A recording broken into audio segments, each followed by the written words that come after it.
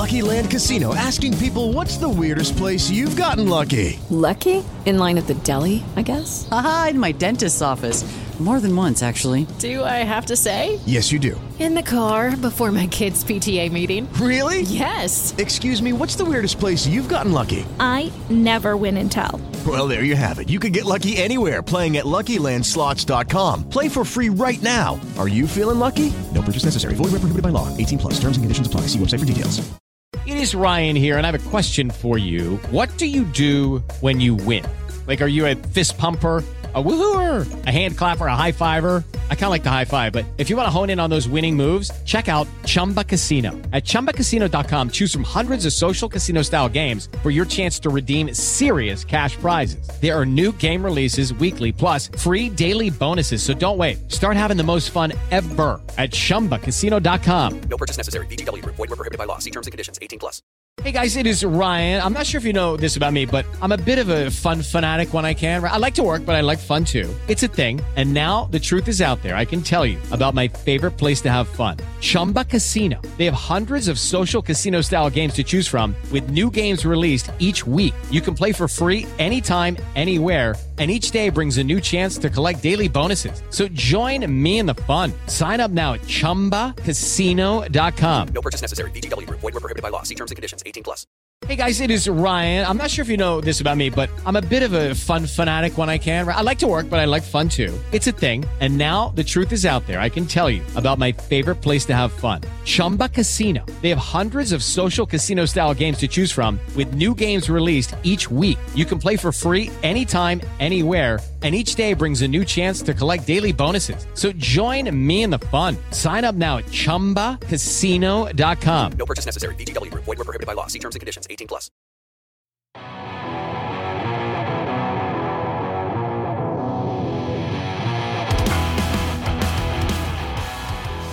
All right, welcome to Out of the Blue from Maize n Brew, part of the SB Nation Podcast Network. A podcast that is less chaotic than a circus tent fire or the Twitter blue verification scheme, but more chaotic than an evening of hatchet throwing with Gary Busey. I'm Jared Stormer of MaizenBrew.com. With me, as always, is Andy Bailey, my hetero life mate.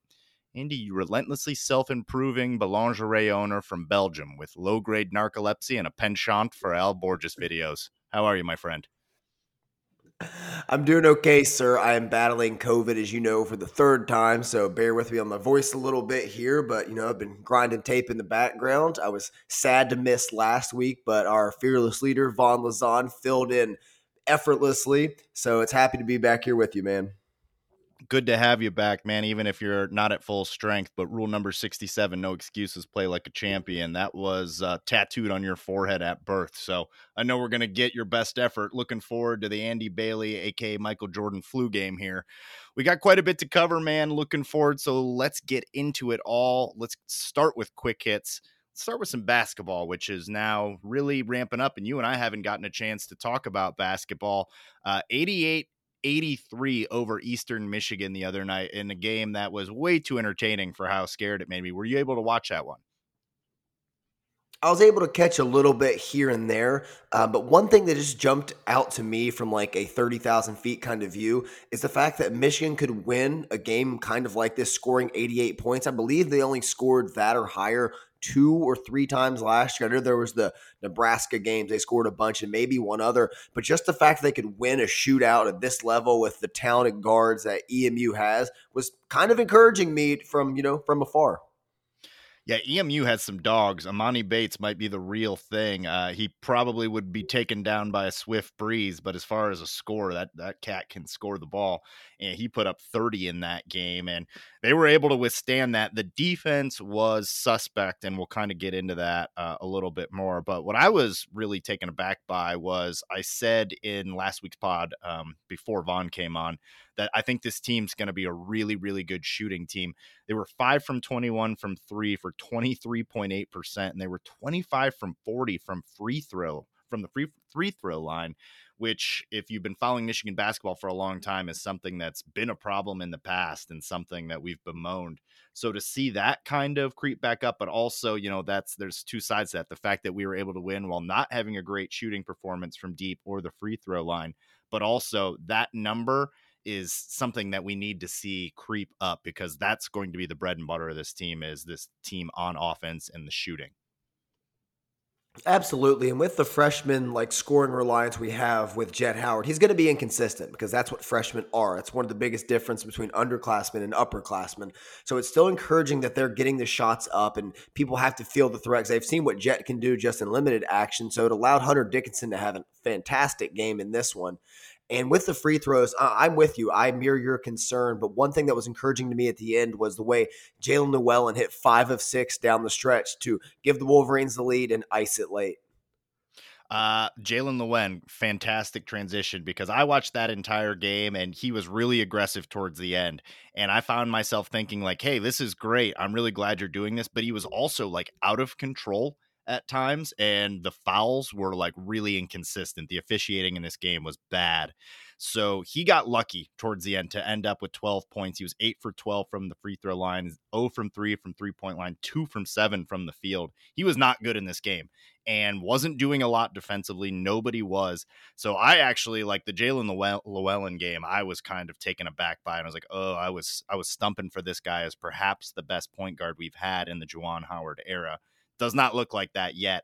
I do think a point that you made about the youth of this team is well taken and should be mentioned, that this might take a minute. And I am a betting man, so I will bet that this team's going to look better after 15 games played together than they do right now, especially on the defensive end.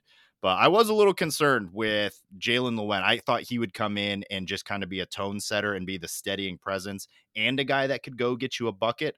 I didn't really see that he's going to be a huge bucket getter, and he didn't have great command of the offense, but that could be due to all the youth out there and no Yusuf Kayat yet. Yeah, jury is still going to be out on Jalen Llewellyn, but again, I like the way he closed the game aggressively and got to the line without fear. Like even if he was, getting bailed out with some foul calls, he still stepped up to the line on a cold shooting night and knocked down some things in the clutch, and that could be really big moving forward, especially as the rest of his game develops within the system. And another player I want to touch on right now is Terry 2-6, Terrence Williams II. He was fantastic late, and I loved in his post-game press conference, he said, Coach Howard told me to get on Emoni Bates late and had to go over there and cut his water off. And that is now my new favorite saying, and that is exactly what he did defensively when this team needed it. And it's good to know that he can provide that kind of diverse wing defender that Michigan will need in the tournament.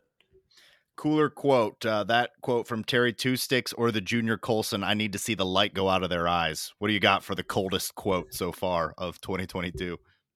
It has to be Junior Colson, just because he said it so nonchalantly. And Junior's kind of like a really upbeat guy, kind of very, very youthful, very charismatic. And he's just like, yeah, I want to see the light go out in his eyes. And you're like, oh my God, you're a psychopath. I love you. So it's got to be Junior by a nose. Right. When he says that, it's like when you hear Jeffrey Dahmer being like, yes, I really enjoy the taste of liver. And you're like, oh, like you mean that? Like this, you're an absolute psychopath. I agree. I'm going to give it to Junior Colson, but it's tight. Yeah, I wanted to touch as well. Hunter Dickinson had 31 and 7 in this one. Didn't have his best game either. 31-7, and felt like he left a lot on the table. Could have been a little bit more aggressive, especially with some of the space that he had. It was a weirdly officiated game. I'm not going to take too much away from it. Eastern Michigan was a weird opponent. They have a really, really good scoring wing. And right now we do not have wing defense. We have wings that I think can be great scorers, but without Kayat on the floor, I still cannot find anything on the internet about when we expect to see him. But playing Jett Howard a lot, playing a lot of Bufkin, Doug McDaniel saw a lot of time in this, Terrace Reed. These guys have not played a lot of minutes in college basketball. So this is going to take a minute. I am like, if you had to ask me something that down the road I'm concerned with, and maybe Kayat erases this, is how are we going to defend on the wings? There's a lot of good ones in the Big Ten this year. And we can't really expect Jace Howard to do that as like a one-on-one wing defender. Can expect him to improve on team defense, but Joey Baker is not going to be that guy. I'm going to go ahead and tell you that right now. So he's just not. Bufkin has some encouraging things on defense. He's just so young. So can we string together competent enough defense to let this offense shine, I guess would be like the one thing I'm keeping an eye on early in the season. And honestly, this could be like a surprising good test for the team on the wing, because if Amani Bates is going to have, this type of season, we'll see as the year progresses.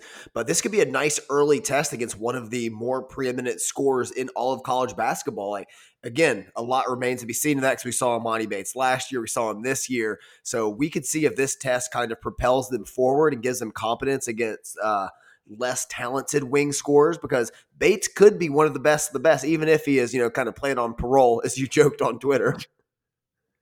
Yeah, I don't know what's going on. Obviously, he was able to get out of county lockup in time for the game, but yeah, Amani Bates has had a troubled career. So actually, I hope he can just get back to playing basketball. And it was good to see him go off. I mean, there was talk that he might end up on Michigan. So I mean, if you were doing that for Michigan, you're not going to hear me complain. But they've got Pittsburgh tomorrow night, which would be Wednesday night. We're recording this on a Tuesday, so we will not be covering that one. That's going to be like the first real litmus test where you can kind of compare these guys and be like, all right, where are we at? Going to have a lot better idea about that team. But I'm going to go ahead and make another prognostication that this team is going to be a very hot and cold kind of team. When they're on and Baker and Jet Howard are raining threes from NBA range, it's going to seem overwhelming. And then there's going to be nights where you've got to find other ways to grind it out. And like they did against Eastern Michigan with Hunter Dickinson and Terrence Williams. So when they're hot, though, you're going to see nights where this team just bombs you from deep. So just stay tuned. It's coming. Next quick hit. Cade McNamara did undergo successful knee surgery the other day. He is officially out for the season. We kind of assumed that, but hadn't really heard anything and didn't know it was going to be season ending at the time. So obviously wishing for a speedy recovery for Cade McNamara. What this means for his time at Michigan, we have no idea. Remains to be seen. Still a captain there, which is kind of just this weird elephant in the room type of thing. I don't know how that's handled internally. That's got to be kind of strange. But what do you think this means for Cade McNamara's future at Michigan? Well, I think he's played his last game, and it's it's sad to see him go, but that's just the nature of the beast. I wish Cade literally nothing but the best. And speaking of players, we have seen nothing but the best from Oliver Martin. We got an Oliver Martin sighting this past weekend in Nebraska. Glad to see him still cashing those tuition checks. But as far as Cade's concerned, I think he's going to do a hell of a job wherever he goes next year. He's going to bring leadership, maturity, and just an overall presence to any locker room he steps foot in next season. And I can't think of it enough for what he did to Michigan. He'll be remembered in Michigan. He should never have to buy a beer in Ann Arbor or the greater Ann Arbor area, as far as Detroit, at least, I would say. So let's make sure that that's a thing. And yeah, just wish him well wherever he goes. You have a place that you might like to see him end up, that you think he could be a good fit, have some success, and not really mess with anything that we got going on? It would be interesting to see him go. He's from Nevada originally. To see him go back to maybe Arizona, pair up with Jed Fish, a West Coast school like Washington once Michael Penix leaves after this year. I think he could have a lot of success and, again, bring that leadership and those intangibles to a locker room. That was my exact pick until I, like a sicko, stayed up watching Arizona UCLA, the late game, which goes on at 2 a.m. East Coast time. And Jed Fish with a huge win against one-loss UCLA team who still had a path to the playoff, and he found a quarterback there. He's got a dude in Arizona. So if I wouldn't have watched that, I would have said, yeah, that's the move. I was thinking like Wake Forest. There's been some successful Michigan to Wake Forests and vice versa. So something like that. Iowa, we don't play Iowa next year. Iowa could certainly use 3 or 4 quarterbacks and just fire everything they have on the roster into the moon. So, yeah, I mean, he'll end up somewhere. That's for sure. He should be a starting quarterback in college, and he's going to have a lot of years of eligibility. I'm pretty sure I saw somewhere that he could be the quarterback for 3 or 4 more seasons. So theoretically he could stick around and wait until JJ goes and then be the successor to JJ after all this time. That'd be a wild twist. If he waits around to be the one who was usurped and then becomes a successor, I mean, Usurper. That is Shakespearean level writing. That's amazing. But then, yeah, there's probably Jaden Davis coming in. I don't see it. I think you're probably right. I think that it's going to be a transfer as well. Sir, if you've got it in you, why don't you spit on hockey for a moment? Yes, it was a very up and down weekend again for the hockey team. Played Notre Dame And if fans remember last season, Notre Dame swept us in both home and away series last year, the regular season. We finally got them in the Big Ten tournament semis. You can beat us 4 times in a row, but not 5, damn it. So this past weekend, we played them in a road series in South Bend where they were previously undefeated. Michigan took game 1 emphatically 5-1. It's one of the most impressive performances of the year. In the second game, Michigan came out, went up 2-0, and now it's kind of like a rule of thumb that if Michigan's up 2-0, they're going to blow the lead because it's the 3rd or 4th time they've done it this season. Blew the lead, went to overtime, suffered their first overtime loss of the year. They were 2-0 coming into that game.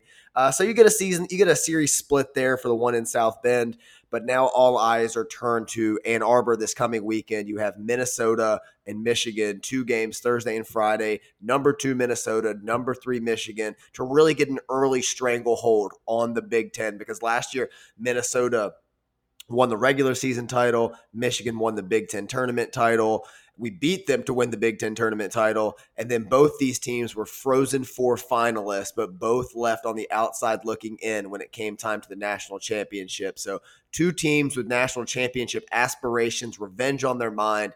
It's must-watch television on Thursday and Friday. Give me a different sport comp that non-hockey fans would understand for this current Michigan versus Minnesota situation going on in the Big Ten. This is very easy. So think of the Final Four last year in college football. Think of the 2 teams that lost. It would be like if Michigan and Cincinnati, if Cincinnati were elite again and were at the top of their conference in the top 10, and you were playing this early on in the year. It would be like that. Both teams determined to get back on the right foot, determined to get back in the playoff, going at it once more. I like it. All right, sir. Versus Nebraska. You were with family with this one? Is that correct? Or you had moved on from family? You know what? No one cares. Let's just actually talk about the game, which was 34-3. This was, I think everyone kind of agrees with our consensus on this one, that it was like boring excellence. It was a game that never felt in any way like Michigan was going to lose it. It was a game that we all really wanted to see a lot more, and maybe you left this feeling like slightly underwhelmed. But at the end of the day, we covered the spread, the largest spread the Nebraska Cornhuskers have ever had. Blake Corum probably keeps pole position in the Heisman race.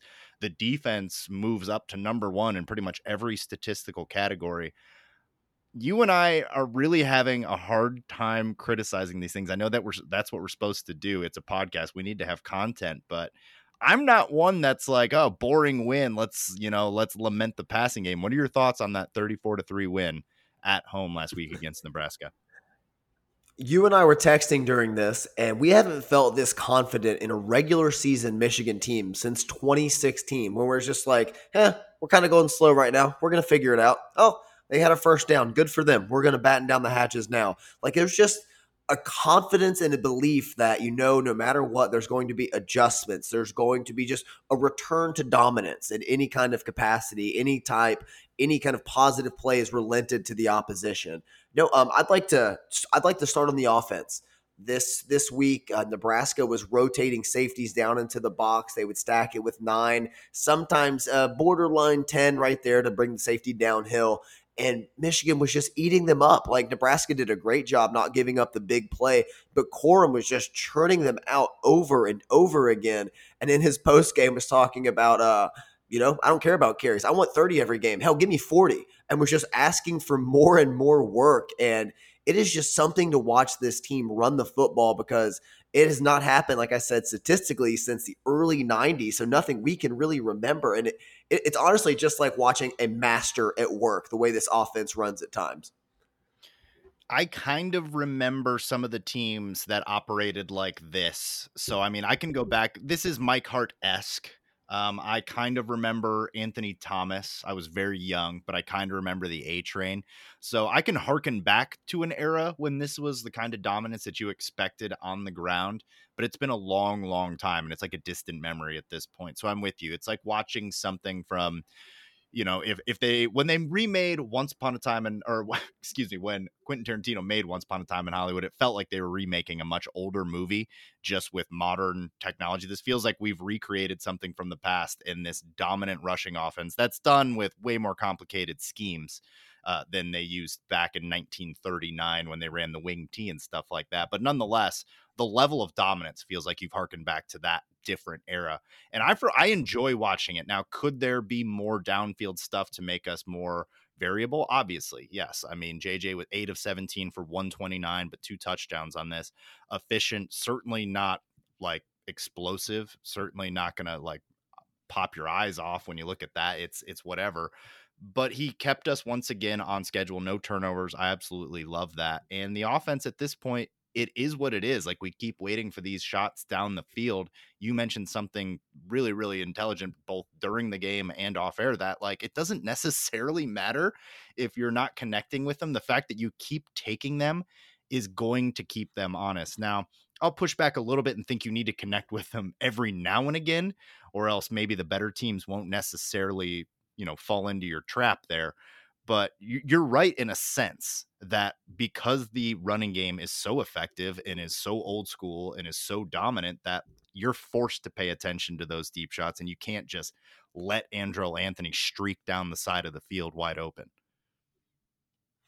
No, and just from a historical perspective, that 06 team was averaging 175 rushing and 195 passing.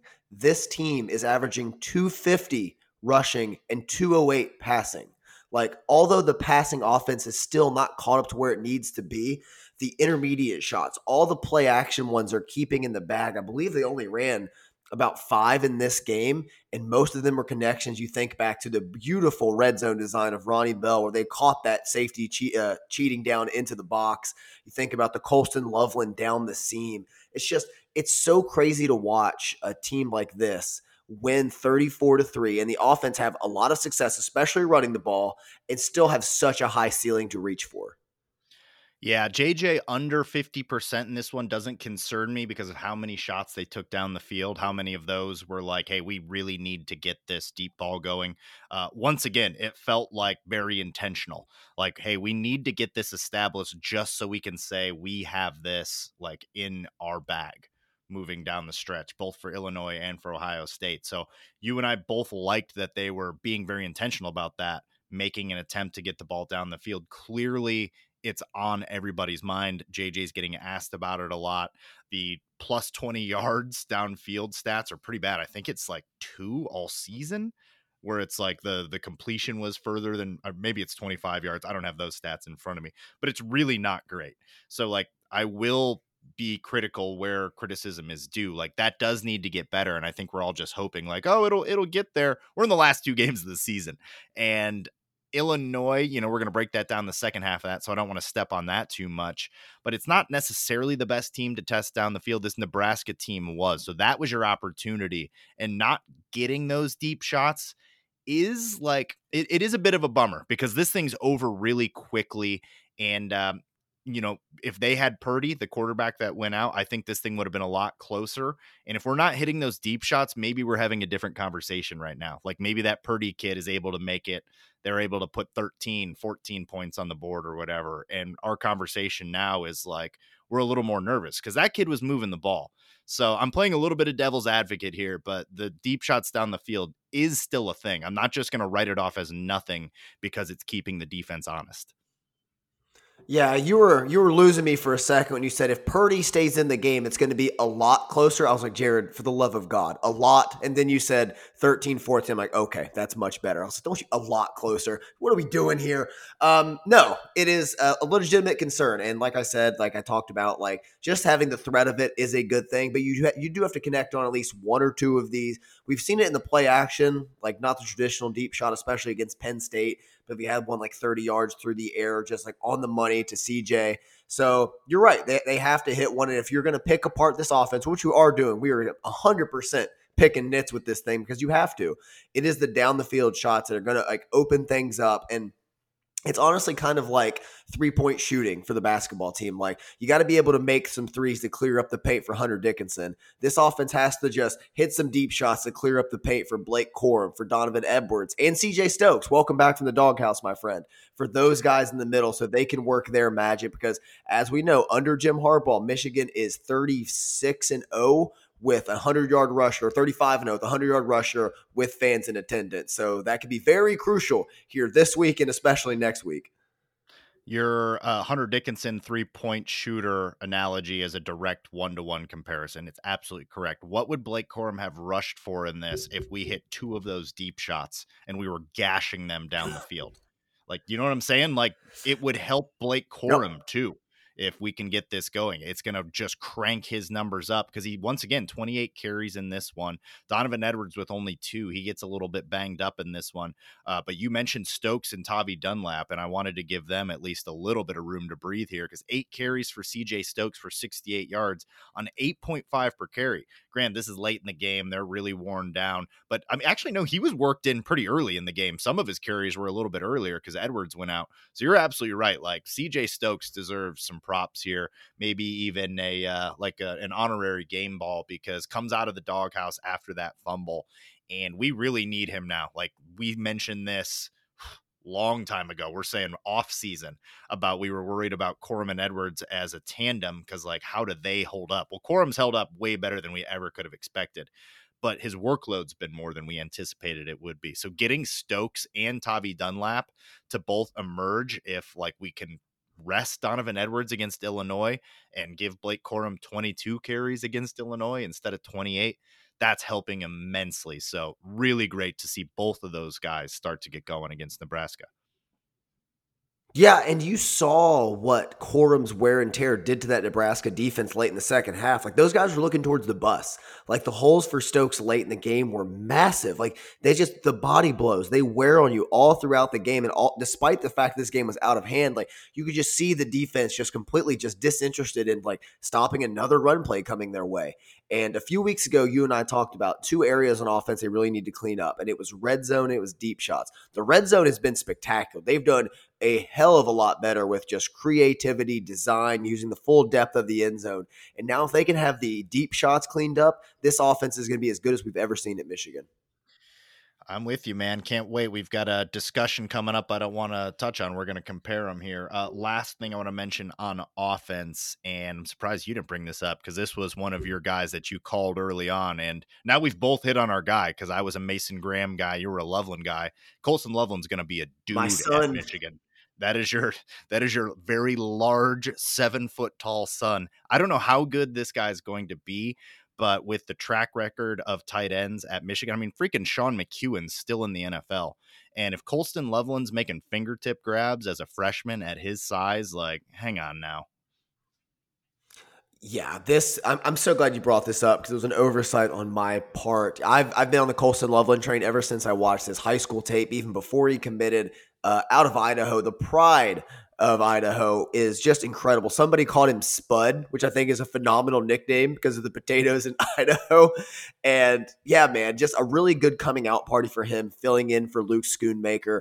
He's always been just an animal blocking, and now he's really progressing as a pass catcher as well. And this team needs a pass catcher to really emerge to like be a star or be the next star.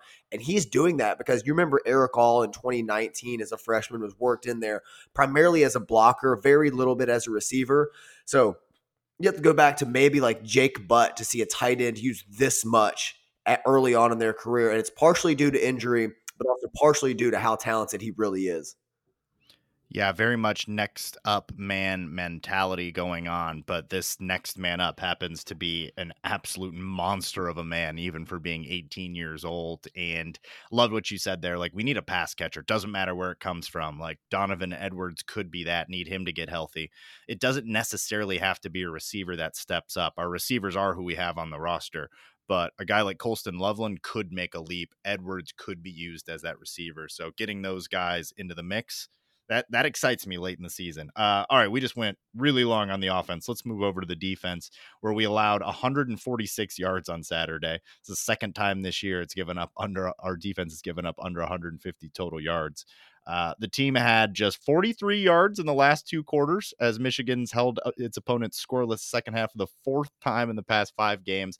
Like, now the accolades, I have a bunch of them written down here. I'm not even going to list them all off because I could just go off for 20 minutes on what this defense is doing in the second half of games. And in this one, like I mentioned, they lose Purdy, and he was actually giving us kind of a fun test. I was like, oh, this is good. This is a great warm up for Stroud. He goes out and this thing was over. And I think that's when people were kind of like, all right, this is a little dull. We're just going to run for 9 yards a carry or 7.5 yards a carry and end this thing. But what were your overall thoughts on the defense?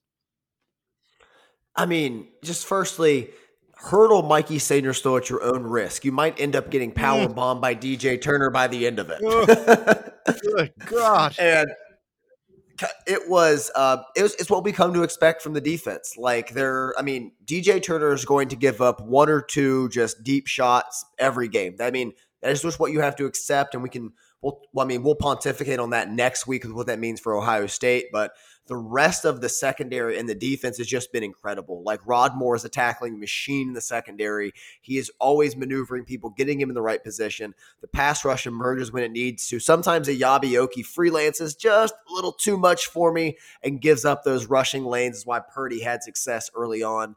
Colson's a dog. Mozzie Smith, Mike Morris. I mean, you could go on for days. Will Johnson is just going to be the next coming of Christ at quarterback, it appears, with how well he's playing already. So I can't say enough good things, man, but I want to bring it all the way back to your boy, the catalyst of chaos.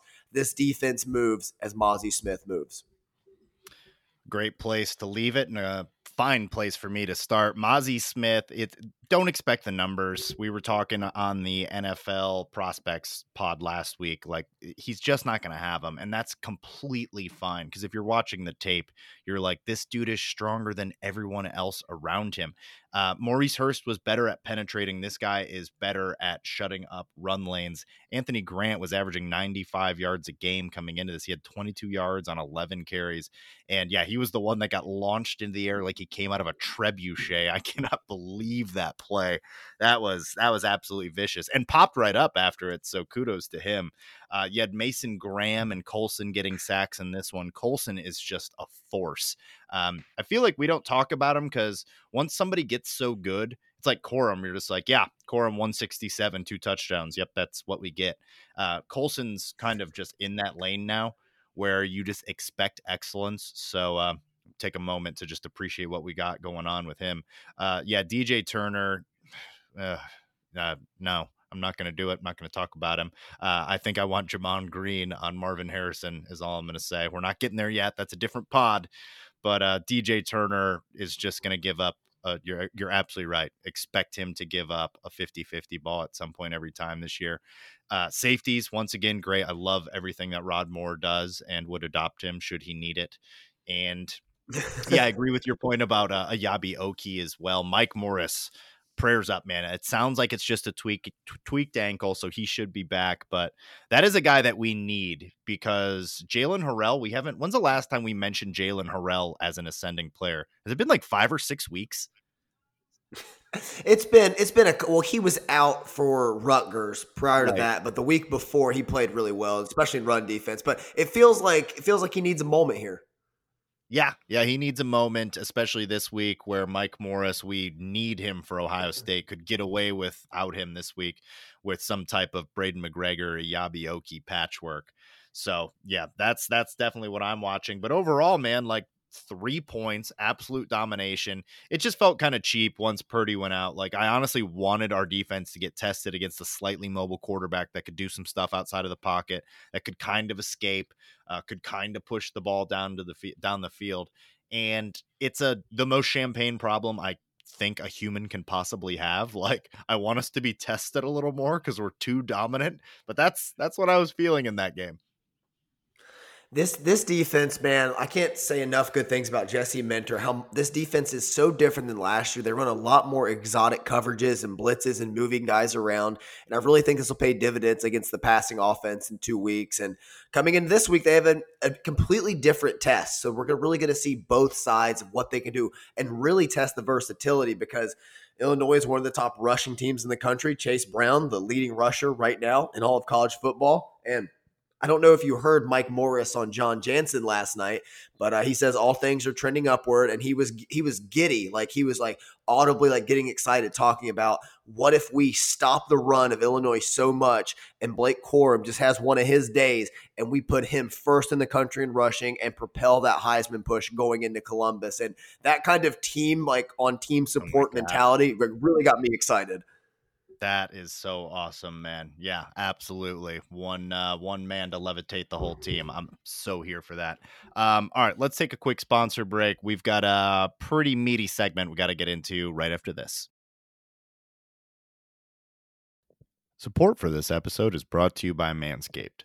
This holiday season, I'll be giving thanks to Manscaped. And the reason I need to give thanks is for the confidence that they've given me with their new Platinum package. We're talking about irrational confidence. The Performance Package 4.0 gives you the confidence to stand up and declare, sometime in between the candied yams and the mashed potatoes and gravy, and declare to your in-laws that you've never had a better shape to your bush. You've never had a more aerodynamic situation in your nether regions. It's a logical confidence, and that's what Manscaped can offer to you. Trim your pumpkins by going to manscaped.com and use the code MNB20 for free shipping and 20% off at checkout. For the sake of your confidence, for the sake of your comfort, for the sake of decency among men, you need to be giving your private parts the attention they deserve. And that's why Manscaped would like to present the Platinum Package 4.0. With this glorious package, you can align your entire hygiene routine all in one swoop.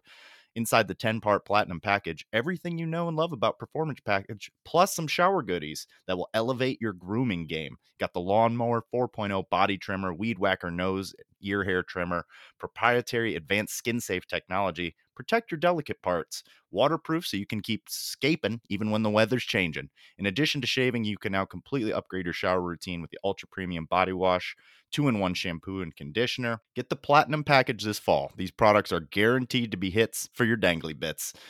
Go to manscaped.com and get 20% off and free shipping with the code MNB20. That's 20% off with free shipping at manscaped.com when you use the code MNB20. Manscaped, clear out the leaves. It's your tree trunks. Time to shine, boys. All right, sir, coming back. The impetus of this next segment comes from you and your article over on MaizenBrew.com. What a great website. Go check it out. Where you were comparing this team not to the 2016 team, not to the 2018 team, which is what we've done in the past, not even to the 2021 team. You compared them to the 2006 and 1997 teams. And I thought that was fascinating. And it's bold, obviously. And, we'll discuss like what that criteria was. But I thought that was the correct comparison for a couple of reasons. But before we get into those reasons, let us first put a disclaimer on this and have a discussion about comparing eras. So we're going back to 1997 here for this discussion, no further. So it's not like we're going back to 1936 and for men that fought in the big war. We're going back to 1997 here. So what are your thoughts on comparing eras? Can you make a direct corollary? How much leeway do we need to allow for the different eras? So it's very difficult to compare eras, and I garnered a lot of my era comparison arguments from Bill Simmons' The Book of Basketball, because he would compare players from the 1950s to modern day players, and he would do it based on dominance in said era. So that's kind of how I was looking at it. I wasn't going to think about like Charles Woodson going against this player or how their defense would line up to stop the current team's rushing attack. I was just looking at dominance right now. And the impetus for this was because Michigan is so just routinely dominant at this point. It's becoming dull. And I wanted to point out times with like the 2006 team when they needed a last minute stand to stop a 3-win Ball State team late in the year for their 10th win, or how 1997's team needed the comeback against Iowa at home, an Iowa team that went 7-5. Or the Notre Dame team that went 7-6 and they couldn't score in the fourth quarter to ice it away and only won by 1 touchdown. So although you can't make direct comparisons, you can compare dominance in each era.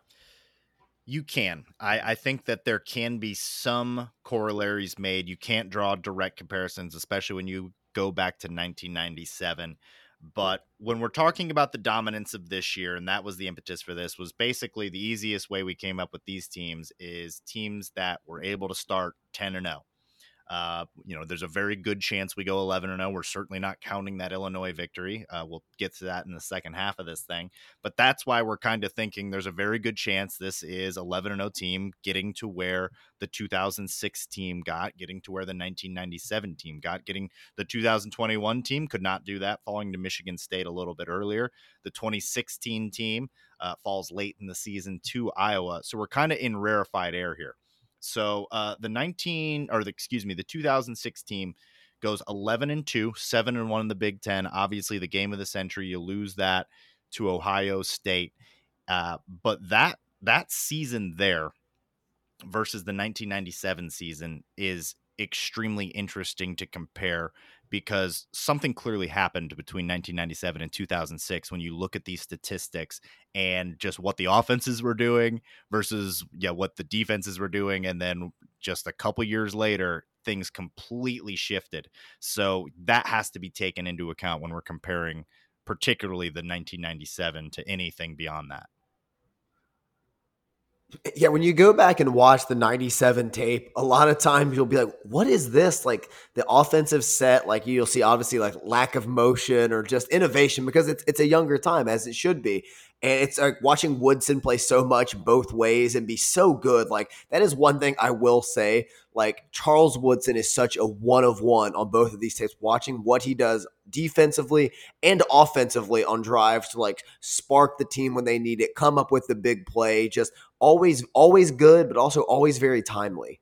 All right. So I have absolutely no way of knowing how I want to do this. I have nothing written in the doc. I just have a million stats here. So this is what we're going to do. We're going to have a conversation. This is what we do best. So of these three, 2006, 2022, 2022, and 1997, on paper, just looking at the guys that are on that team, who do you think has the best team based on what we know right now? And that does put this current team at a bit of a disadvantage because Mike Morris could go on to lead the NFL in sacks for 10 years. But try and gauge that. Like, which roster do you look at top to bottom and you think, oh, yeah, that they had the best one? Oh, I think it's 2006. Oh, I'm with you. Especially when you look at like, yeah, would you look at key positions like left tackle, receiver, quarterback, all the defensive talent? They really should have beaten that Ohio State team. When you rewatch that game, it's very frustrating at certain points. And we could talk about coaching and go into that. But pure roster talent, I think it's 06 and kind of in a runaway. Pure roster talent, I totally agree. I'm surprised. I thought I was going to have to argue that one. So the 06 team goes undefeated, like we said, all the way up to Ohio State. That was the game of the century. Only one ranked win, team that was ranked at the end of the season. That ended up being number 2 Notre Dame on the road, but they destroyed them that year, 47-21. Lamar Woodley was dominant. I remember that particular game. And then lost versus USC 18-32 in a heartbreaker in the Rose Bowl. So it ended up being a disappointing season, but pound for pound, I think I agree with you. That was the most talented team. All right, then my next question, if you were to line all these teams up and play some type of, however you would do it, tournament, who do you think wins on the field?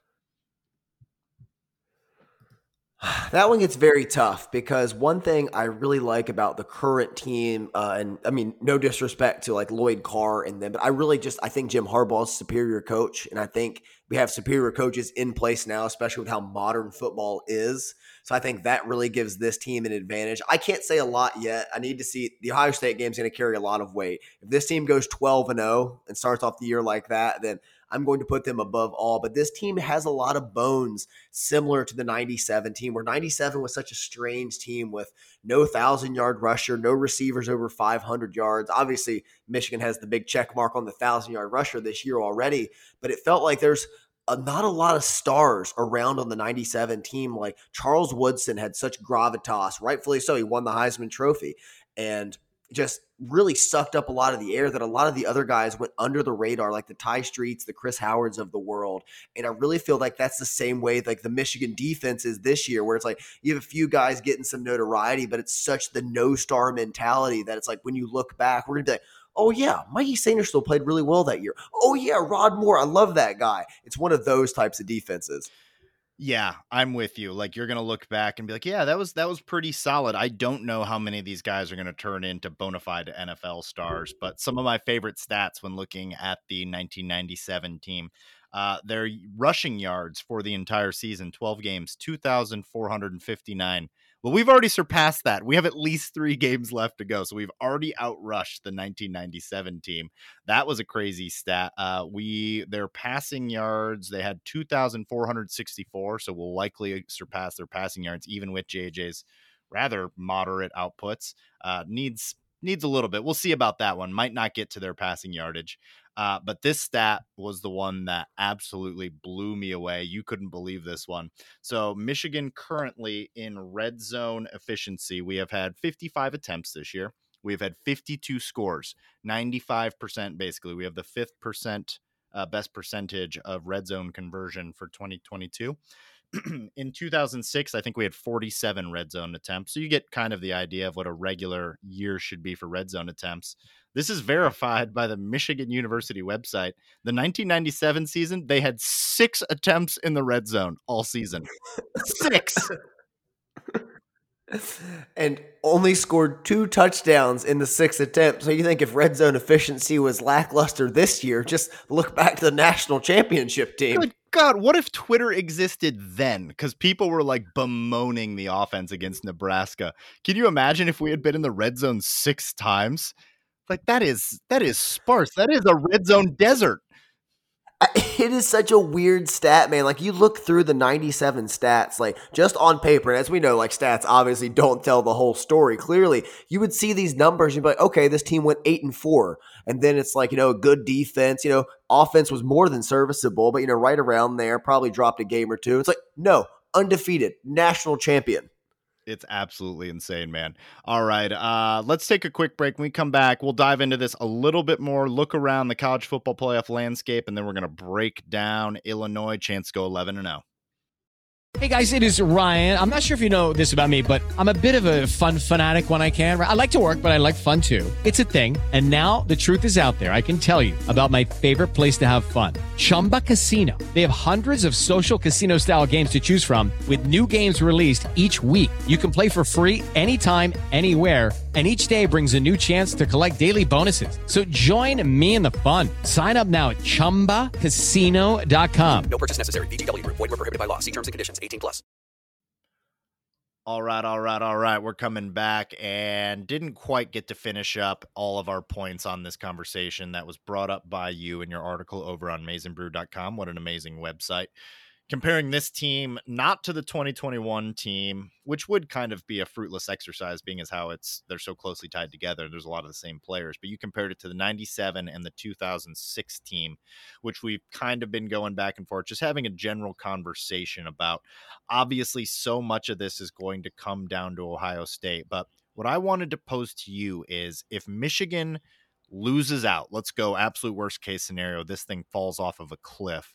Then what kind of season are you comparing this to? Is it the 2016? Is it the 18? Do you need to go back even further? Is it a bigger disappointment for how good we looked and then how far we fell? So what happens if the bottom falls out? If the bottom falls out, then it just falls into that tier of like recent disappointing teams. You think back to 2018 after winning 10 in a row, they fall just in complete flat fashion in Columbus. You look at 2016, lost 2 of their last 3 games. You look at even the 2019 team, they couldn't even get the 10 wins. So you just kind of fall into obscurity. And it's really it's such a weird place to be in right now because you can be immortal. You can go undefeated. You can get to the game of the century.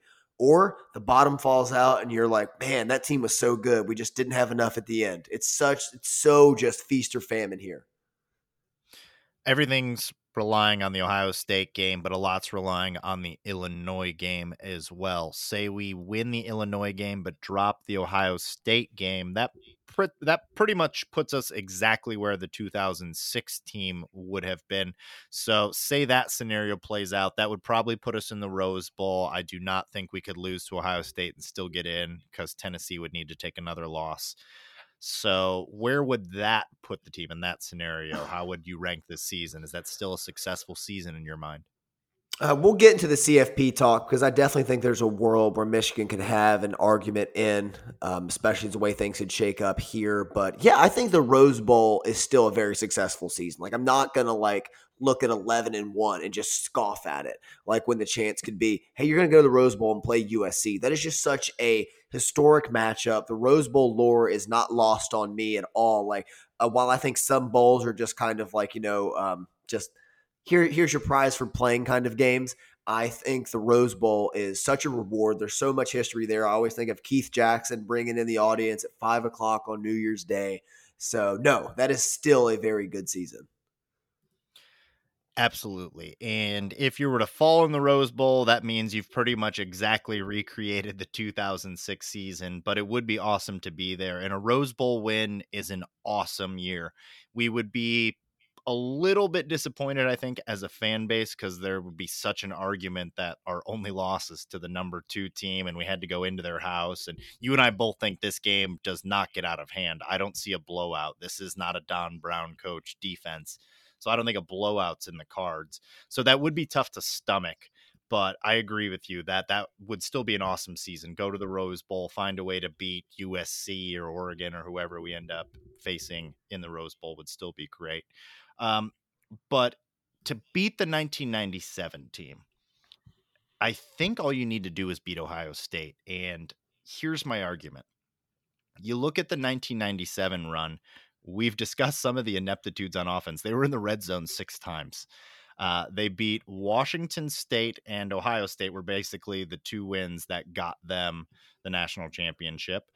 Undefeated up to that point. Best win coming into that was Notre Dame early in the season, which we mentioned. But really no other wins like worth mentioning outside of that. At the time there were I'm thinking the 2006 team. The 97 team actually had number 8 Colorado, Notre Dame on the schedule, as we mentioned, 15 Iowa, 15 Michigan State, number 2 Penn State, number 23 Wisconsin.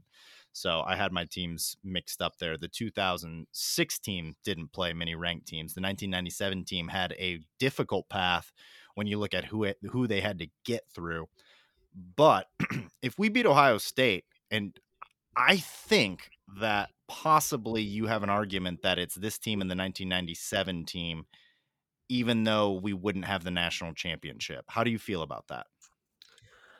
Man, this is so tough. I think the national championship has to be weighed here. And I hate that they got screwed by Scott Frost just begging people for charity votes in the coaches poll. The fact that it was Coach Osborne's last year, they got it the coaches poll, so it was there for a split national title game.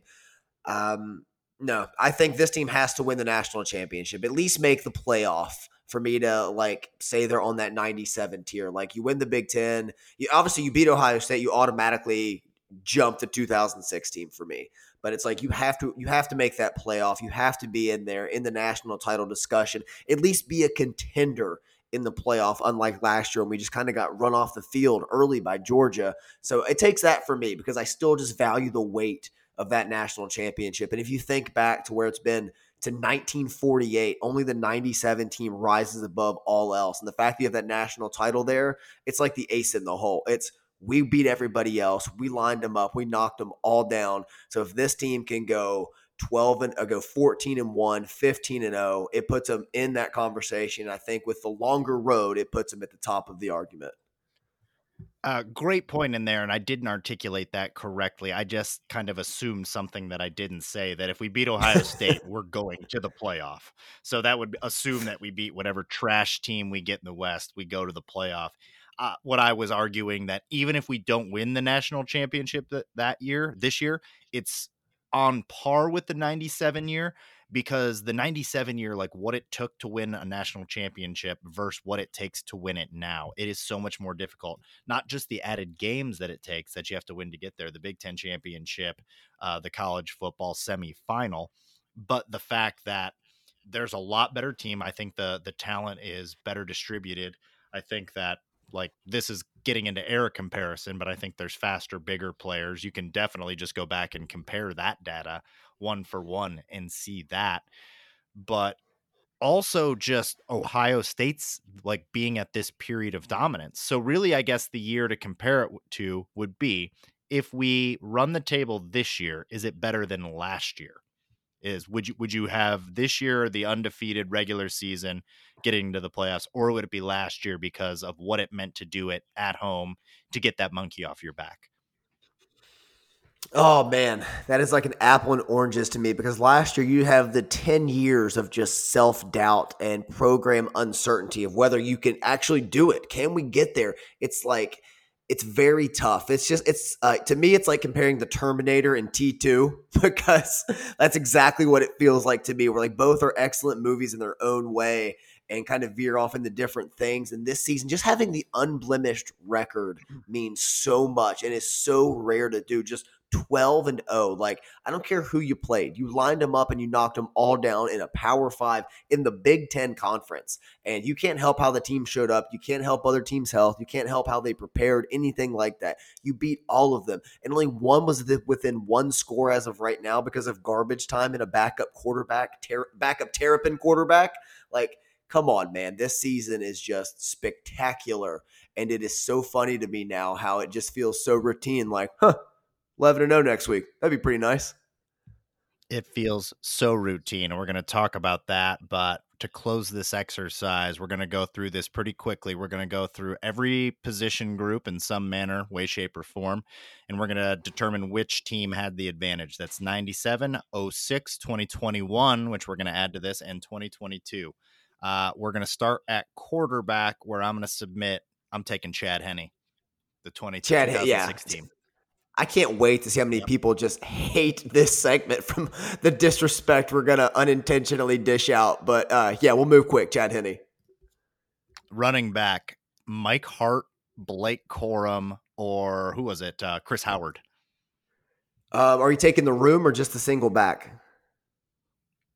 The room. I like the room. Oh, then I'm taking this year because Donovan. Is 2021 on the board though? 2021's on the board. Then I'm taking 2021.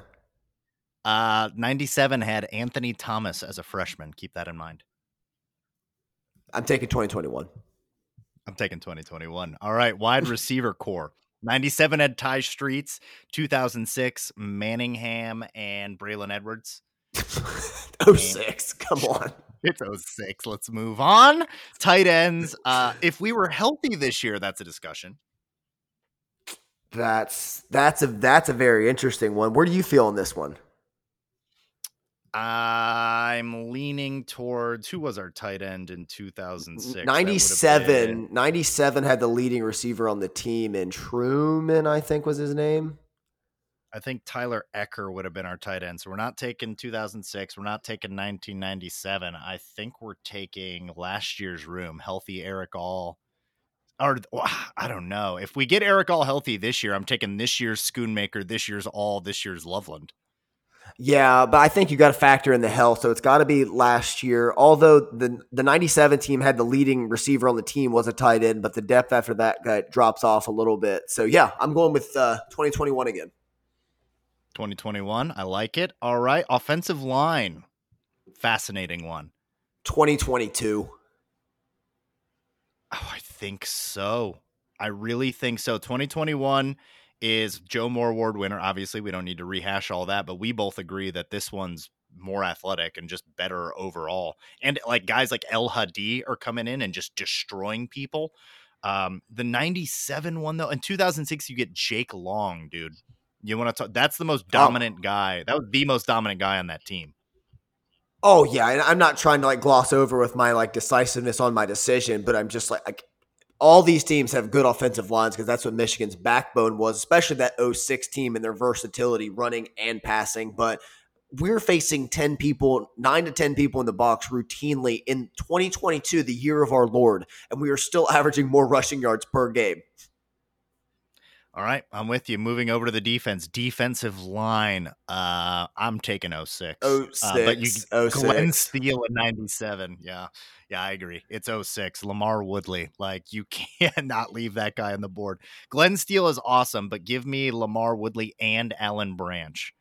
It's the branch for me that pushes it over, because last year you could say the Hutch Ojabo comp, but like the Allen branch, man, pushes this thing. Yeah. Woodley, Branch, and then that was loaded. And then God, I'm forgetting the name of the other guy that we had lined up on the other side. But yeah, let's keep it moving. Linebacker core. That's interesting. This might be 97. But like, here's the thing. You and I didn't watch the 97 team that closely. That's the big thing here. The big grain of salt is we were not evaluating the 97 team like we've evaluated teams pretty much like post 06. So it's very different. I'm leaning 06 here, maybe perhaps out of ignorance, but I would say it's between 97 and 06 for linebackers. Yeah, the only linebacker in the 97 team I remember is Donnie Jones, who had a pretty good year. I think he had quite a few sacks that year. Let me see. I think I have it here. I think he had like 6.5 sacks or something. But yeah, so I think we got to go 2006, David Harris. 2006 defense was just otherworldly, speed at every level. Like, not going to go this year, obviously, as well as they've started to play recently. So is that what you said, 2006? Sorry, I was Googling stats. For 2006 for linebackers. For secondary, though, I'm going 97 with a bullet because Charles Woodson, period. With a bullet. The end. Yeah, the end of that. So, like, it's interesting because we took 97 for one thing, for one category. And some of that is, like you mentioned, and I also discussed, like, we didn't watch 97 that closely. We didn't cover it. I was but a child and you were like a baby, so like that's not our era. That's when I started watching, but I was 9 years old, so I can't sit here and be like, oh my god, let me tell you about Patrick McCall on that 97 team. We also only took 2022, I believe, for one category, being the offensive line this year. So perhaps it's what it takes. It's more of the sum of its parts instead of the parts itself, because the 06 team, as we said, had the most roster talent but still couldn't get the job done. Well, we only were talking about 06, 97, and 2022 to begin. If we take 2021 out of it, do you take Mike Hart and the 06 offense in that room, or do you take this room? That's very tough because Donovan Edwards has been hurt so much this year. It really kind of like skews it a little bit more for me in this one, because I believe, who was Hart's backup in 06? Let me see. Kevin Grady. Brandon Miner was there. Brandon Miner was there. Yeah, he ran for 238. So he was, he was the direct backup. So you had Brandon Miner, Kevin Grady. Mike Hart that year ran for 1,500 yards, 1,562. He had 14 touchdowns. That is pretty impressive. But currently, Blake Corum is sitting at 1,349 yards, 17 touchdowns. So yeah, like this is unprecedented what's going on here. So like, you can't not take Blake Corum in your running back room. No, I think you're with you there. So the 2022 one gets a couple notches there, but again, still not nearly as many as 06. Did we say who we think wins on the field? Like, you play it all out. Did we determine who we think gets it? Like that's where it gets interesting. That's where I think 2022 might have a shot, is if you just laid the balls out there and played them. Yeah, because this team is built just so uniquely about with pounding the football. Like, the speed was the strength of the 06 defense. They had Allen Branch in the interior, and they had really good pass rushers. It's like, could you overwhelm him with double teams on the inside running the football? Like, you're not going to throw towards Leon Hall or Woodson on the 97 team. You're going to avoid those. It's such a clash. And dude, some of the 97 stats to me that you put in here are so baffling. Did you see how many fumbles they had that year? No, I did not. I mean, I'm sure I did. I went through all of this. The 97 team fumbled the ball 20 times and lost 12 of them. That's insane. Like, if Twitter existed during the 97 year, we would have been bemoaning this team. We're like, Ohio State's going to destroy us. Ohio, like 6 trips to the red zone for an entire season. We had 5 against Rutgers. Yes, exactly. So the point here is it's all about how you finish the year. That's what people remember. You can dive back into the numbers, but 12-0 is 12-0. 12-0 is 12-0, baby. That's a great segue. Let's look at where we stand in the college football playoff. We should be getting the rankings tonight, probably while we're recording. Those will come in. I don't expect anything to change too dramatically. I think it will be the top 4, at least as it was. Tennessee will remain at 5.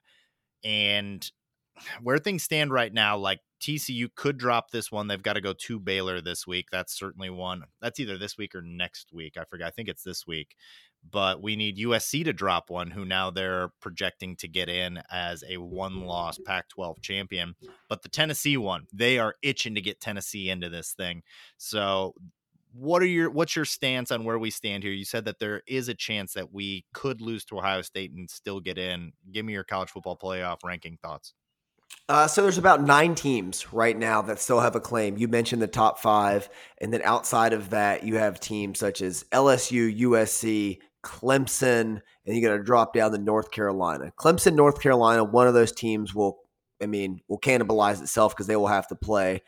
And LSU could be the first 2-loss team to ever get in if they run the table. They're already the SEC West champion. So if they win the SEC championship, beat Georgia, then they could get in with Georgia, and that could keep them out. There's just a very realistic scenario that there's 2 SEC teams and there's 2 Big Ten teams in here, because the way the Pac-12, I feel like, is really going to eat itself, where USC has to play UCLA and perhaps Oregon late in the year. A 2-loss Pac-12 champion's not going to get in.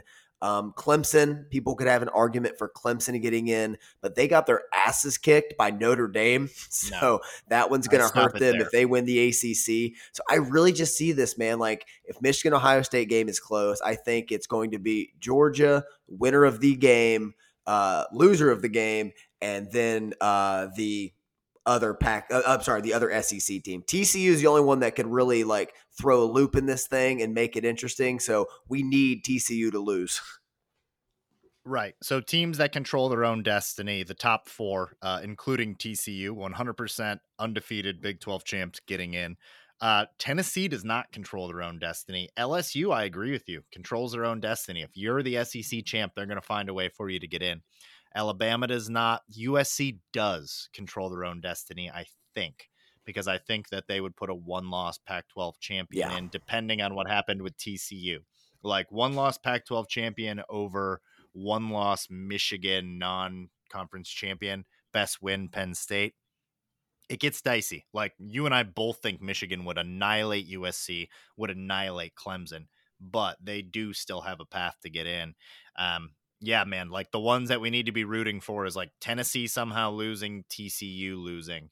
That really helps a lot, but it really all comes down to the Ohio State game, as we thought that it would. I mean, there's not that much different about it. You'd like to come up with these scenarios to get in without it, but it was always going to come down to that.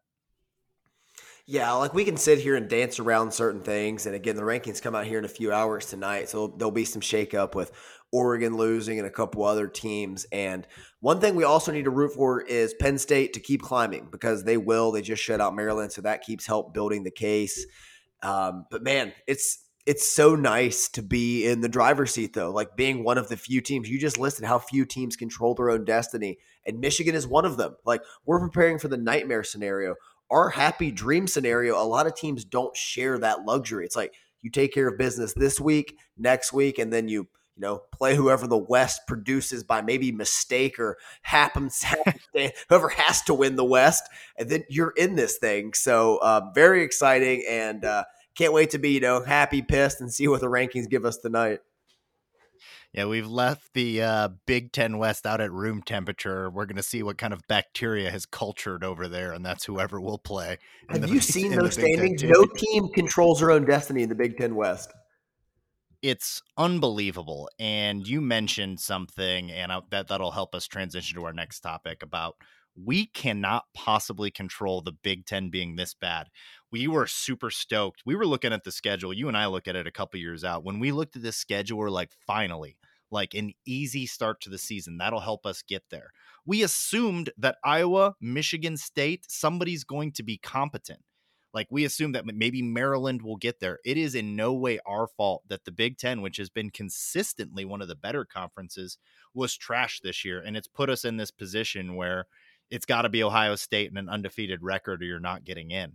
It's in no way the fault of Michigan. I still think it was probably the right call to take a year of scheduling like down a peg to like give yourself those wins, especially since you're scheduling this thing so far out. And when you were scheduling these things, like we didn't know what the Jim Harbaugh era was going to be.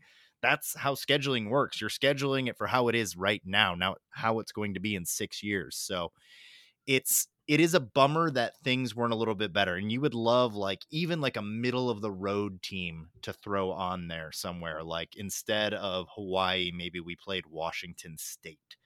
Like that would be better, but it is what it is right this year, but that, and you can't do anything about it. No, exactly. You only put the games on your schedule. So like Michigan has to continue to be like very dull with his dominance, like for Ohio State, and especially this week against Illinois, a team that was just ranked, but kind of dropped the ball last week against Purdue. Absolutely, man. And like we were kind of talking about how that Nebraska game, we're going to look back on it and be like, yeah, I mean, that was the game. Well, actually, I don't really remember much about that game. There might be a few of those this year. Whereas last year, the Nebraska game, we will always remember because of how close it was and how we needed that Brad Hawkins strip in order to win that game. So these games might not stick in your memory. So what does that make you think about like how you're going to remember this season? Was it too dull for you? Like if we don't win the national championship, is this season just going to be kind of like forgotten for you? Hell no. I would take not being in a tight game with a 3-loss team. Are you kidding me? Not needing like late stops against a terrible Rutgers team at home just to win when we couldn't run the ball over a piece of paper in that one. No, I will take bulldozing teams every day of the week and be like, yeah, you know what? It's fine. We won by 31 in the biggest underdog Cornhusker team in history. I will take the 400 rushing yards against Penn State and the domination any day of the week besides a close game against Rutgers. Let's go. This man feasting on stew remembers a time where he fed on hardtack and leather and is like, no. Like, I remember a time like, give me this stew, this boring, delicious, nourishing stew that is this season right now. I'm totally with you, man. It might not be as memorable game by game, but the Penn State game certainly sticks out. And the Maryland game, like certain moments you're going to think back and be like, man, it was amazing. It'll probably be remembered more in totality, though. That is entirely possible just because of the lack of signature games, the lack of like ranked games, the lack of like kind of competent opponents. Like even sometime like we took Tua Tagovailoa out of the Maryland game. We took their backup quarterback. Nebraska already came in with a backup. We took their backup out. We took their offensive coordinator out somehow. Like we've not even gotten a team's best effort this year. So I'm not bemoaning it. This is the most champagne thing ever, but like it has been like, wow, Michigan hasn't even really been challenged up to this point. Like I wanted that quarterback to stay in to give us a challenge. Like, so that will be something that when we look back on this year, be like, yeah, Michigan didn't get a test until November 26th.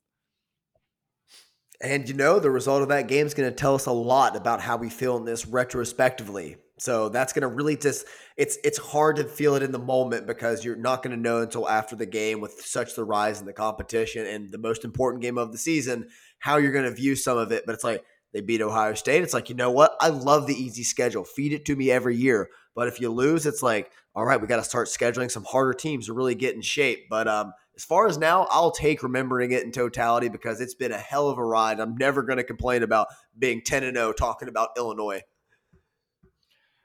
Speaking of great transitions and speaking of feeding of people, it's Bret Bielema week, and you and I are as enthused as we could be. Bret Bielema, who, even though things have maybe gone a little bit south with Purdue losses and Michigan State losses recently, still a good year for Illinois, given that they were maybe expected to win 7 games total. They could still... No, they don't control their destiny either. You're absolutely right. Nobody could, because I think Iowa controls their destiny above Illinois. But yeah, Illinois needs some things to happen in order to get in, sitting here at 7-3. Look, Bret Bielema knows more about gap penetration or searing a good brisket. I don't know. Like, where do you stand on it? Is he better on the grill or better as a head coach? Because he's elite at both. Loki, I love Bret Bielema and all the jokes we make about him being the rib master because we know he is. Like, this man just knows how to season a hunk of beef. Like, he knows his way around the meat stick. So, no, Bret Bielema is fantastic. And I what he's done in Illinois this year is honestly like it takes me back. Like I'm like I can't believe the record because we talk about Illinois now as like a competent foe, someone you really have to like a hurdle you have to get over. And in previous years, Lovie Smith had the won 6-6 year, and it felt like they won the Super Bowl. Like now it's just like, all right, Illinois is back. Brett Bielema's doing his thing. They're playing physical kind of ball, so it's going to be a fun test.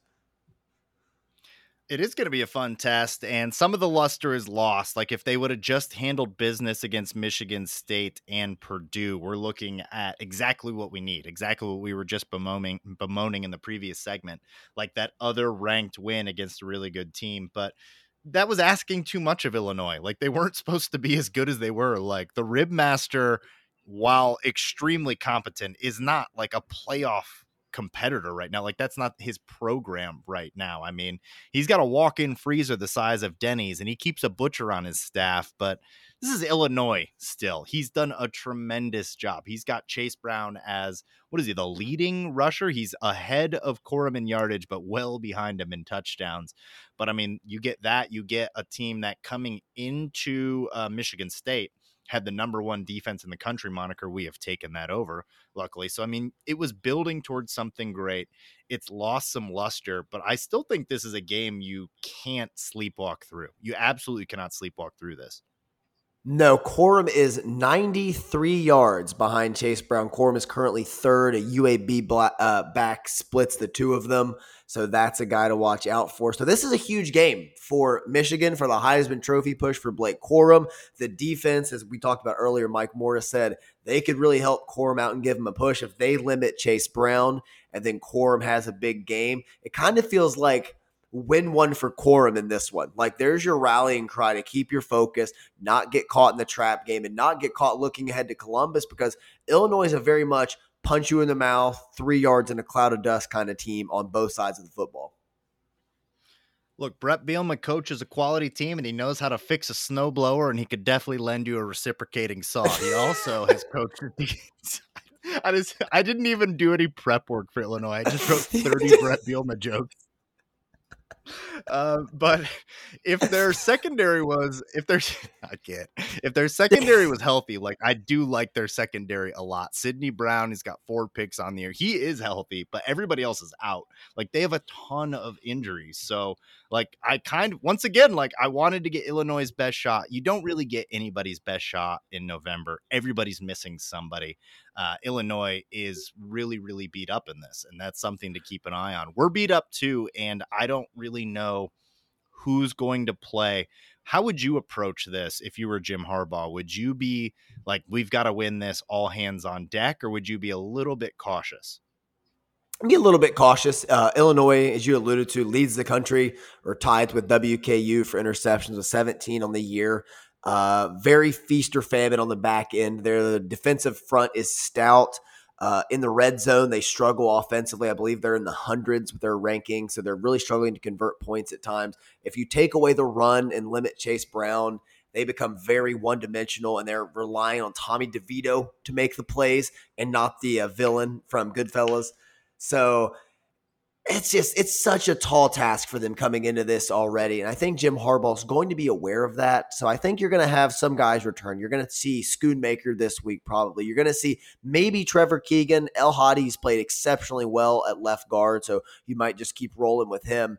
But Donovan Edwards, that's one you might hold out to Ohio State, maybe get him a touch here and there. But I think Michigan will just play this one pretty close to the chest, not put a lot out there. It could be a very much like a 24-6 type of just grinding game, or even similar to last week where you get ahead, you stay ahead, and you try to stay as healthy as possible.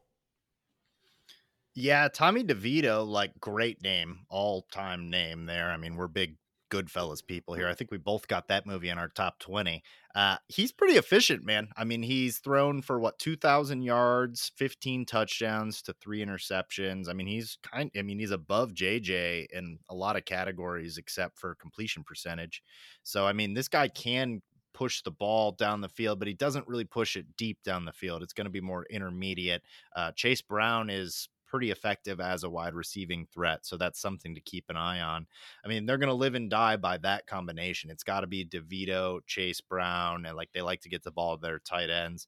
It's a typical Big Ten team. I mean, you've seen one, you've seen them all. I mean, Brett Bielema made his way in the Big Ten. I mean, he is the original Big Ten coach. He is as Big Ten as ribs and burgers at a cookout is. I mean, he's drank more Busch Light beers than there are blades of grass in France. I mean, he's been in these types of games. So like he can keep you close in a game like this if you're not firing on all cylinders.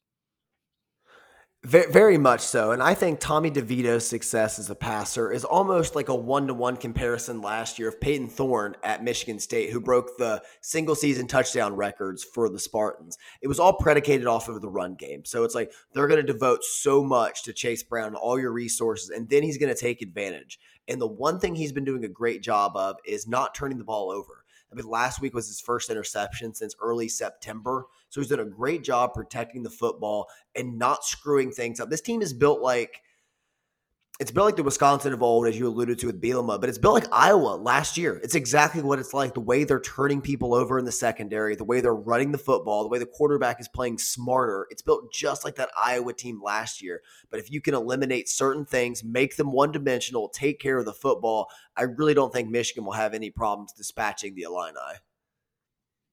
Really glad this one is at home. I would not want to go to Illinois. Not that that's some like viper pit or anything, but just no. Look. Once the smell of Bielema's ribs and his brisket get in the air, those fans get worked into a frenzy. They're like, oh boy, what's he got going in there? But I'm really happy that it's home because the schedule just works out really well. That like the one test that we got to do is at Ohio State. Like these ones that could be considered trap games, you put them at home, and it can't be a trap game. Look at Jim Harbaugh's record at home. So you can talk yourself into a lot. Like that's kind of what we do in these pregame preps. Like, how do I talk myself into Illinois winning this? And we've kind of already discussed it. It's got to be through Chase Brown establishing something. They need to beat us in what we do, which is like time of possession, running the football, just like keeping possession of the ball and not turning it over. They're going to try and win the same way we do. We're just better at it than they are.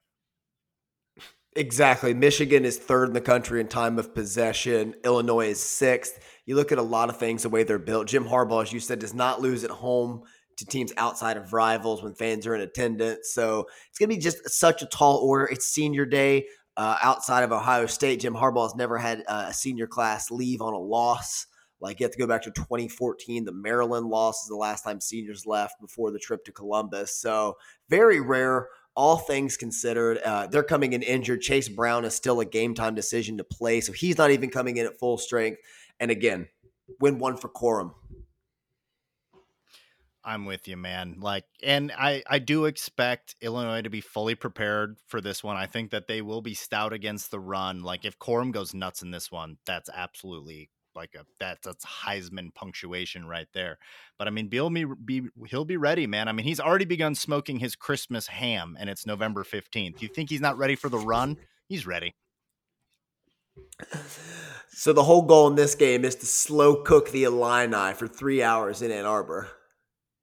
That's exactly the goal here. And where are you at with like preserving health of Corum here? Like, I know we want to win one for Corum here, but I'm also of two minds in like, I'm just getting out of this with like a 17-10 win and everybody stays healthy is going to feel so amazing to me.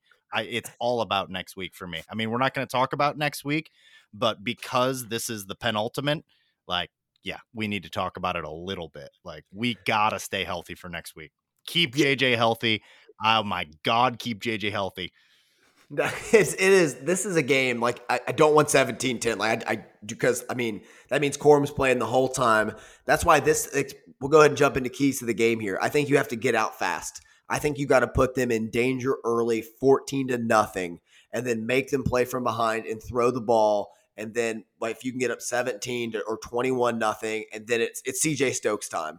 It's you put Stokes in. You move a lineman here, you move him in. You move this player in, you move this player in. You can't play not to lose, but also playing not to lose is sure as shit a better way than playing to lose. So I wouldn't mind it if we coasted down the backstretch and just take this thing home with as many reserves as possible.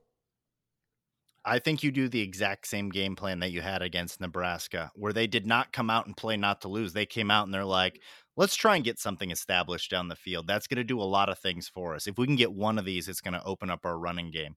So you still need to continue to do that. So I would do exactly what you did. I would come right out and be like, you know what? Like, we're still going to try and push the ball down the field. I trust JJ McCarthy not to throw one that's in danger. Like, you can have your criticisms of his deep balls this year. None of them have been in danger of being intercepted. So that's something worth noting. Like, he's like, all right, it's either going to be my guy or it's going to be nobody. Like, that's awesome. Like, this is a guy that's not going to turn the ball over. So take those shots. And if we can connect on just one or two of those, it's going to open things up. And I fully agree with you. If we can get up 14-0, it's going to be so difficult for them. And then we can start doing some other things. You can work in Tavi Dunlap.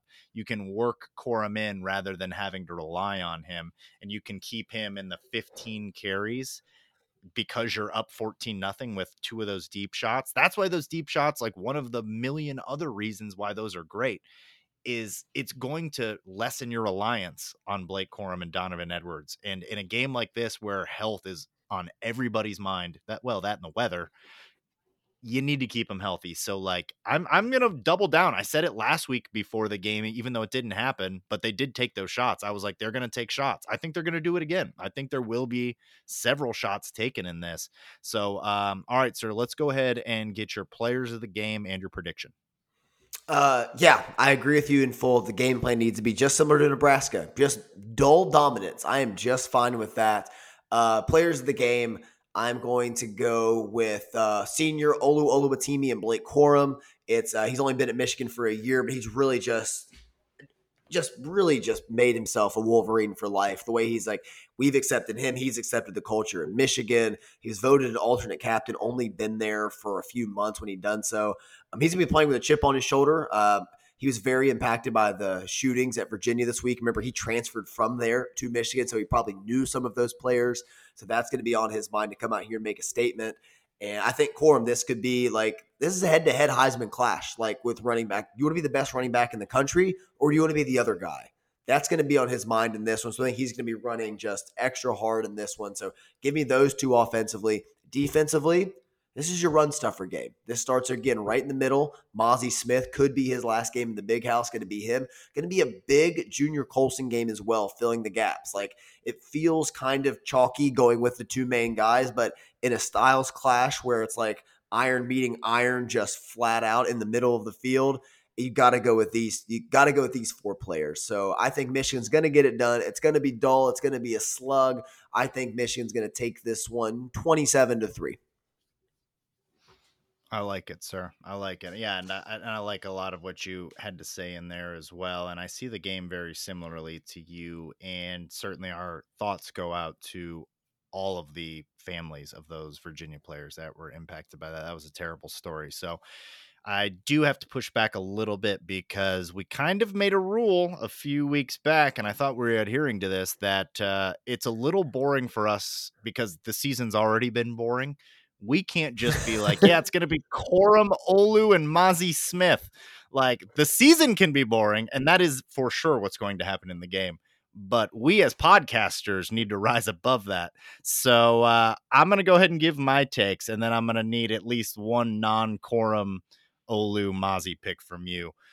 So for me, I see it very similarly, though. I think that this is a game, as much as you would love to play to dominate and get all those style points, it's so much more important to keep everybody healthy and just come out of there with the win. But the Corum Heisman push is certainly going to be on everyone's mind. You already heard the Mike Morris quote from it. So that will likely be the strategy early on. And if you can get him a few early ones to break him loose early on and get up 14-0 just using Blake Corum, that's great. So they're going to try that out early on. Like, they will try to probe with that running game, see if they can break one loose. The play action pass game could help with that. So that's why I still think those shots are going to be critical. getting after Tommy DeVito, hitting him a couple times. We've taken several quarterbacks out of games this year. Mike Morris is a tough guy to get hit by, as is Mozzie Smith. In fact, maybe the worst 1-2 combo outside of what Clemson's got going on as far as defensive linemen that could hit you consecutively. So Tommy DeVito's going to be in for a rough day. Got to get after him. And Chase Brown's already shaken up. So it's hard for me to look at this and be like, yeah, Illinois got what it takes to go into Michigan and pull the upset. Don't quite see that. I think it could get a little bit dicey, just like Rutgers was in the first half. That would not surprise me too much. But at the end of the day, you're going to bet against Michigan in the second half here. I love Brett Bielema, like Brett Bielema loves smoked meats, but not when we're playing him. It's fun to talk about him.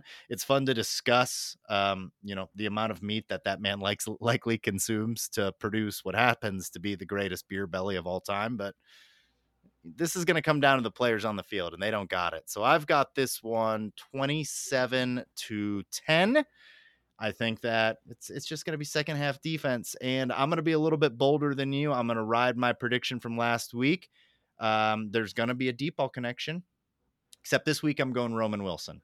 And on defense, you think I'm going against Makari Page? I guess that's just as boring for me to just keep calling Makari Page. So let me Jamon Green. Let me go with Jamon Green in this one. I like that, and I'll revise a couple of mine. I'll say, we saw a little bit of it. We gave an honorary one. Let's see a CJ Stokes actual player of the game. Like if CJ Stokes is a player of the game, that should mean good things. And defensively, give me RJ Moten, somebody that needs a good game. RJ Moten was really good at the beginning of the year. Ever since he was injured in the middle, he's kind of struggled a little bit, really in safety help. He's still been a reliable tackler in the open field. So I think RJ Moten, instead of just banking on DJ Turner to finally find who he was last year and regain his talent, give me RJ Moten, because I think he can bounce back in this one. Now, those are picks befitting of a man of your station. I appreciate that. That was well done, sir. That's pretty much all we got, man. This is outstanding. We've got Michigan basketball going. Michigan football is undefeated, likely to go 11-0. Is this the greatest particular moment we've been podcasting, or does that still go to post Ohio State last year? Oh, it's still post Ohio State last year, but this year has not reached its peak yet. I do believe that. But post Ohio State last year was just an hour and a half of you and I crying and gushing for just about the game, the season, life, friendship, everything. It means something to me, man. It means something to me. Important win that one was, and very fortunate that you'll be making the trek northward for the Michigan-Ohio State game. So we can't quite look forward to it yet. We can't talk about that game. I mean, that's next week, which we always do that one big, so I'm looking forward to that. But also glad that we'll be in a safe space. You and I should be together for this one. Makes sense. I'm looking forward to it. It's taken everything in my power not to curse about how excited I'm getting for the game of the century. Yeah, next week is going to be incredible in terms of content, everything else surrounding it. Trying not to get too far ahead of myself. We can look a little bit ahead because we're not on the team, but it's going to be, a week to remember. 3 Michigan teams since 1975 has started off 10-0. 97, 2006, 2022. That's not nothing. That is not nothing. You're going back a ways and you're in rarefied air. And so much of this rivalry and so much of the Michigan lore is built around that history. And that's what drew me to the program. So when you start mentioning our current accolades back with the stuff that my dad talked about and his dad talked about, it really makes you feel like you're a part of something special. So yes, absolutely. Take a moment, breathe it in, the fact that we're at where we're at, but don't let it be lost on you that it just doesn't happen like this very often. You can go back decades, and a lot of people do go decades without it. So this is awesome, man. Glad we are here. Glad to be with you while we're covering this. And next week, We can't prognosticate it. We got to beat Illinois first. But if we take care of business, this is going to be a huge podcast week. We're going to do it big. Might bring on some special guests. We've had some people that we've kind of been chatting with. Might do some type of roundtable. It'll depend on what happens against Illinois, but we will not let you down for that one. Anything else from you, sir, before we close out? Remember what Jim Harbaugh said after the Ohio State game last year. It feels like the beginning. Oh, man, that reverberates through the spine. That's going to do it for Out of the Blue. Make sure you like, share, subscribe wherever you get your podcasts, whether that's Spotify, Apple Music, or wherever. I'm Jared. That's Andy. This is Out of the Blue, and we'd like to remind you that wherever you go, go blue.